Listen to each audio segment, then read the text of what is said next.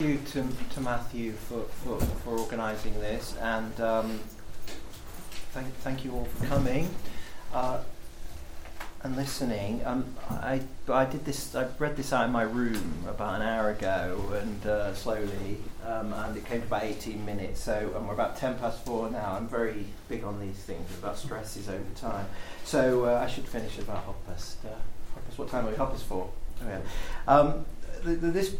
My presentation will consist of showing a sequence from a Hollywood film, a famous Hollywood film, The Magnificent Ambersons, that was made in 1942 and directed by Orson Welles. Then I'll read out a passage. Now that passage I have given in a handout, a one-sheet handout. Some of you may have to share with other people, especially the people who have come in late, if you haven't got one.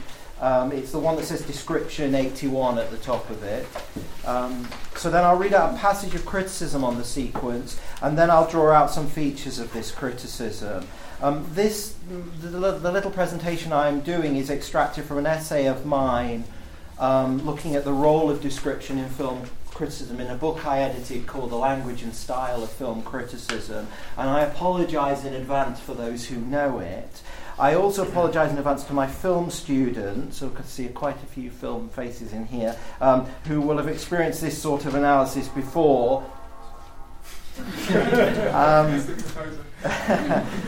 With this critic, in fact, and I suppose I'm presenting this with an eye to those who may be less familiar both with film criticism and the sort of comments I'm going to make.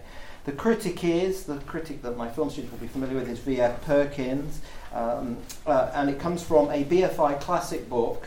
I was specifically interested in revealing how his description of the scene brings out aspects of absence, but also how more generally description is at the same time interpretation and evaluation, something maybe we can discuss later in the discussion. Also, I think I'm interested in a tension, not a problem, but some sort of tension between the ordinary language clarity of the passage, which nevertheless brings out suggestiveness and obliqueness. And I think this is a trait that the critic thinks is a trait of this film and many good films. Elsewhere, Perkins has a line where he says many of the best films marry a clarity with depth of suggestion, and that may be true of lots of artworks, but not all of them, of course.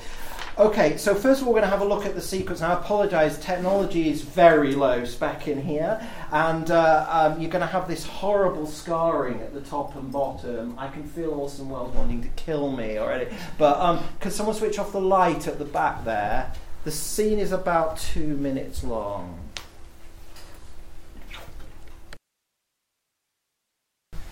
The only bit of the plot I think we need to know is the nephew, George Minifer, sort of tyrannical figure, to put it crudely, has stopped Joseph Cotton marrying his mother through love, and also Lucy has had some affair with George, a sort of strange relationship.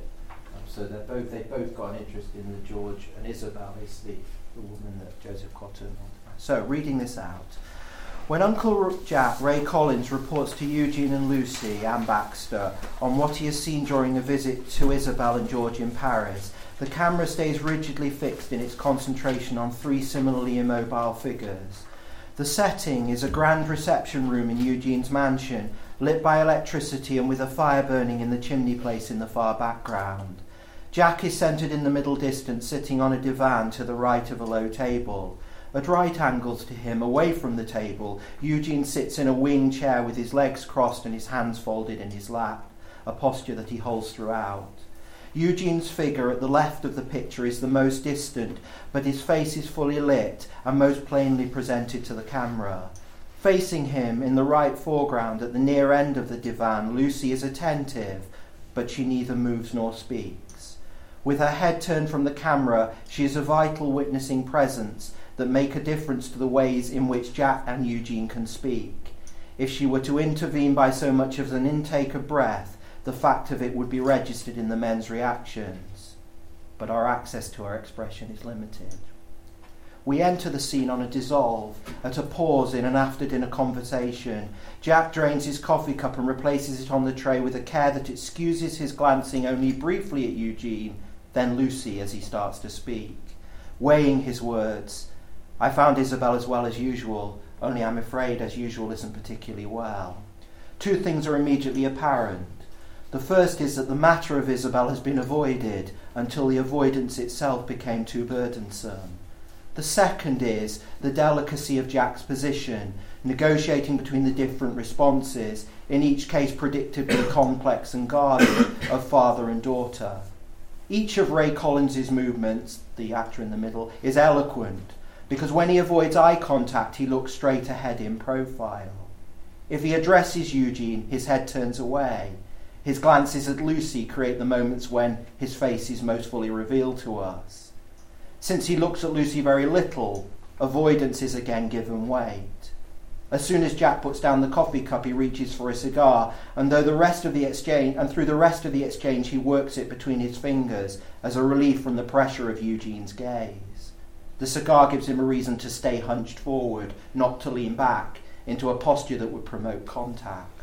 Under Eugene's quiet prodding, Jack gives his view that Isabel would wish to return home if George would let her. The scene is holdingly, heartbreakingly quiet, visually as well as on the ear. The care put into the exercise of tact lets us see how embarrassed is the avoidance of embarrassment, but also how delicate is the mutual concern of these friends. Most of all, the rigid frame gives an image of paralysis in which the events are held. Submission to George, to Isabel's submission to George, has created a deadlock that only death will break.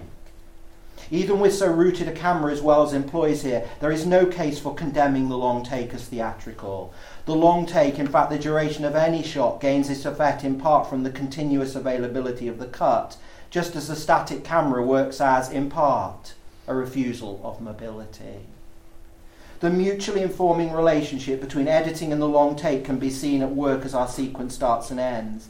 We enter on a silence into which, not prompted by any inquiry, Jack inserts his news of Isabel. The ellipse that finds Jack finishing his coffee and that passes over, for instance, the initial moments of his reunion with Eugene, is eloquent that only now and at last are the subjects of most significance being broached, and that no way has been found of speaking about Isabel to Eugene without talking to Lucy about George.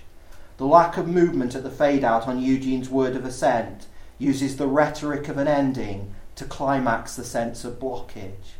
The meeting between the three is not over, but everything has been said and nothing is to be done. Throughout the sequences, withholding of reaction shots, most blatantly of the reverse shot on Lucy, shows Wells exploiting the disadvantage of the long take, its lack of flexibility in the presentation of face-to-face encounters. Perkins writes that each of Ray Collins's movements on line 24 and 25 is eloquent, because when he avoids eye contact, he looks straight ahead in profile. And straight ahead in profile is an unusual juxtaposition. It is fitting for the scene, however, and for Perkins's account, that looking straight ahead entails an avoidance.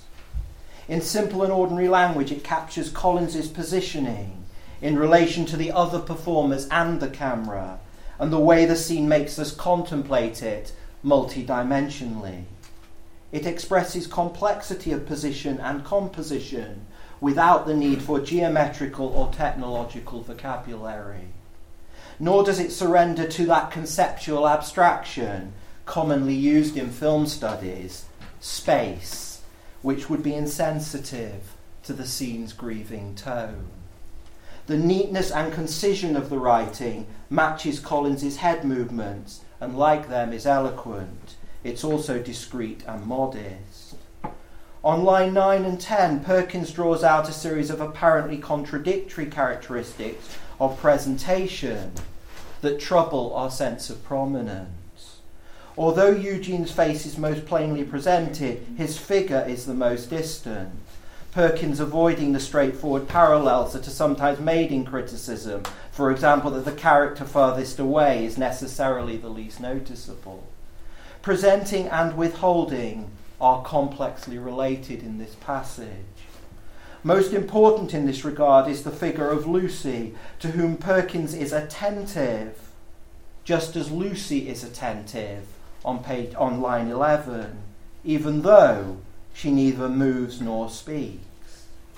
Her witnessing on line 12 becomes vital, emphasising that silence and stillness can be emphatic, but also that the passive is actively present. There is the recognition of that which does not happen and the potential of her intervention. One may view the scene and sense Lucy's presence, but not be as mindful as Perkins. Because he wants us to recognise her importance, his commentary, by commenting, makes her more conspicuous. The film resists such emphasis because it would compromise the quietness on which the effect of her presence depends. Here we see an example of the descriptive critic working on behalf of the film, continuing its work, especially in those places where the film relies on the possibility that significance may be disregarded. Description is not simply a matter of telling us accurately or evocatively what we can see, but what we may come to see. The description of the film is often relating simultaneously what we have seen and what we have yet to see, thus challenging our sense of the obvious. Perkins injects the strength of the possible into his description, while remaining faithful to the muted nature of the actual. With, on line 14, if she were to intervene by so much of an intake of breath, he renders the slight, the deviation, and the imagined melodramatically. Yet he quickly calms things down on the other side of the semicolon, but our access to her expression is limited, with the visible and invisible matter of fact. At the start of the passage, Perkins sets the scene not simply for clarity of exposition, but to show that the scene is set. The writing lays out the characters' positions carefully, because carefulness of positioning and otherwise, by character and film, is pervasive. Even though the 2-minute sequence is simply 3 people sitting in a reception room, Perkins conveys it as heavy and strenuous. However, he does not state explicitly that this is the tone of the scene, but embeds the sense in his vocabulary and syntax. The paragraph contains words like weighing, weight, burdensome, works, hunched and pressure, all in different contexts. Thus, aspects of the scene are described in such a way as to subliminally convey the mood. On line 17, Jack drains his coffee cup and replaces it on the tray with a care that excuses his glancing only briefly at Eugene, then Lucy, as he starts to speak. The sentence is straining, a little awkward, rhythmically uneasy, and reflects Jack's difficult negotiation. Later, rather than merely saying on line 50 that no way has been found of speaking about the difficult or tangled relationships, Perkins writes instead, no way has been found of speaking about Isabel to Eugene without talking to Lucy about George. The naming of the characters, needless by this stage for explication, gives us the terms of a complex equation and conveys the protraction. It is also expressed in the parlance of a difficult riddle. Perkins writes on line 36 that characters show not only tact, but the exercise of tact, and more, the care put into the exercise. This is true of the characters, the performers, the rest of the film, and the criticism too. One can see in this clause, and the writing throughout, not simply care or tact, but something more careful and effortful, the care put into the exercise of tact. Perkins often adds one more stage into a clause to provide the sense of a succession of elements qualifying and modifying. The words keep speaking back to each other, and it complicates progression so that sentences do not travel straightforwardly to conclusion or completion. Such sentences are ideal for describing films that dramatise impediment, ones like The Magnificent Ambersons, which are retarding narrative propulsion. On line 53, we have the rhetoric of an ending to climax the sense of blockage. The rhetoric of an ending to climax the sense of blockage, where the rhetoric of and the sense of are used to modify. These adjustments make an ending and blockage appear less straightforwardly final and obstructing, while at the same time their complicating presence makes moving forward appear ever more forlorn.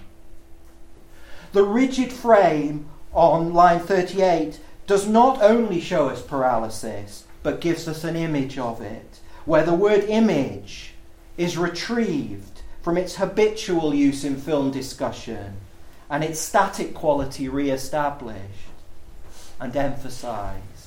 The scene's paralysis is fittingly caught and held in holdingly on line 35, a word which not only describes the holding quality, but expresses it because of the extension of a syllable, holdingly. It holds on for longer.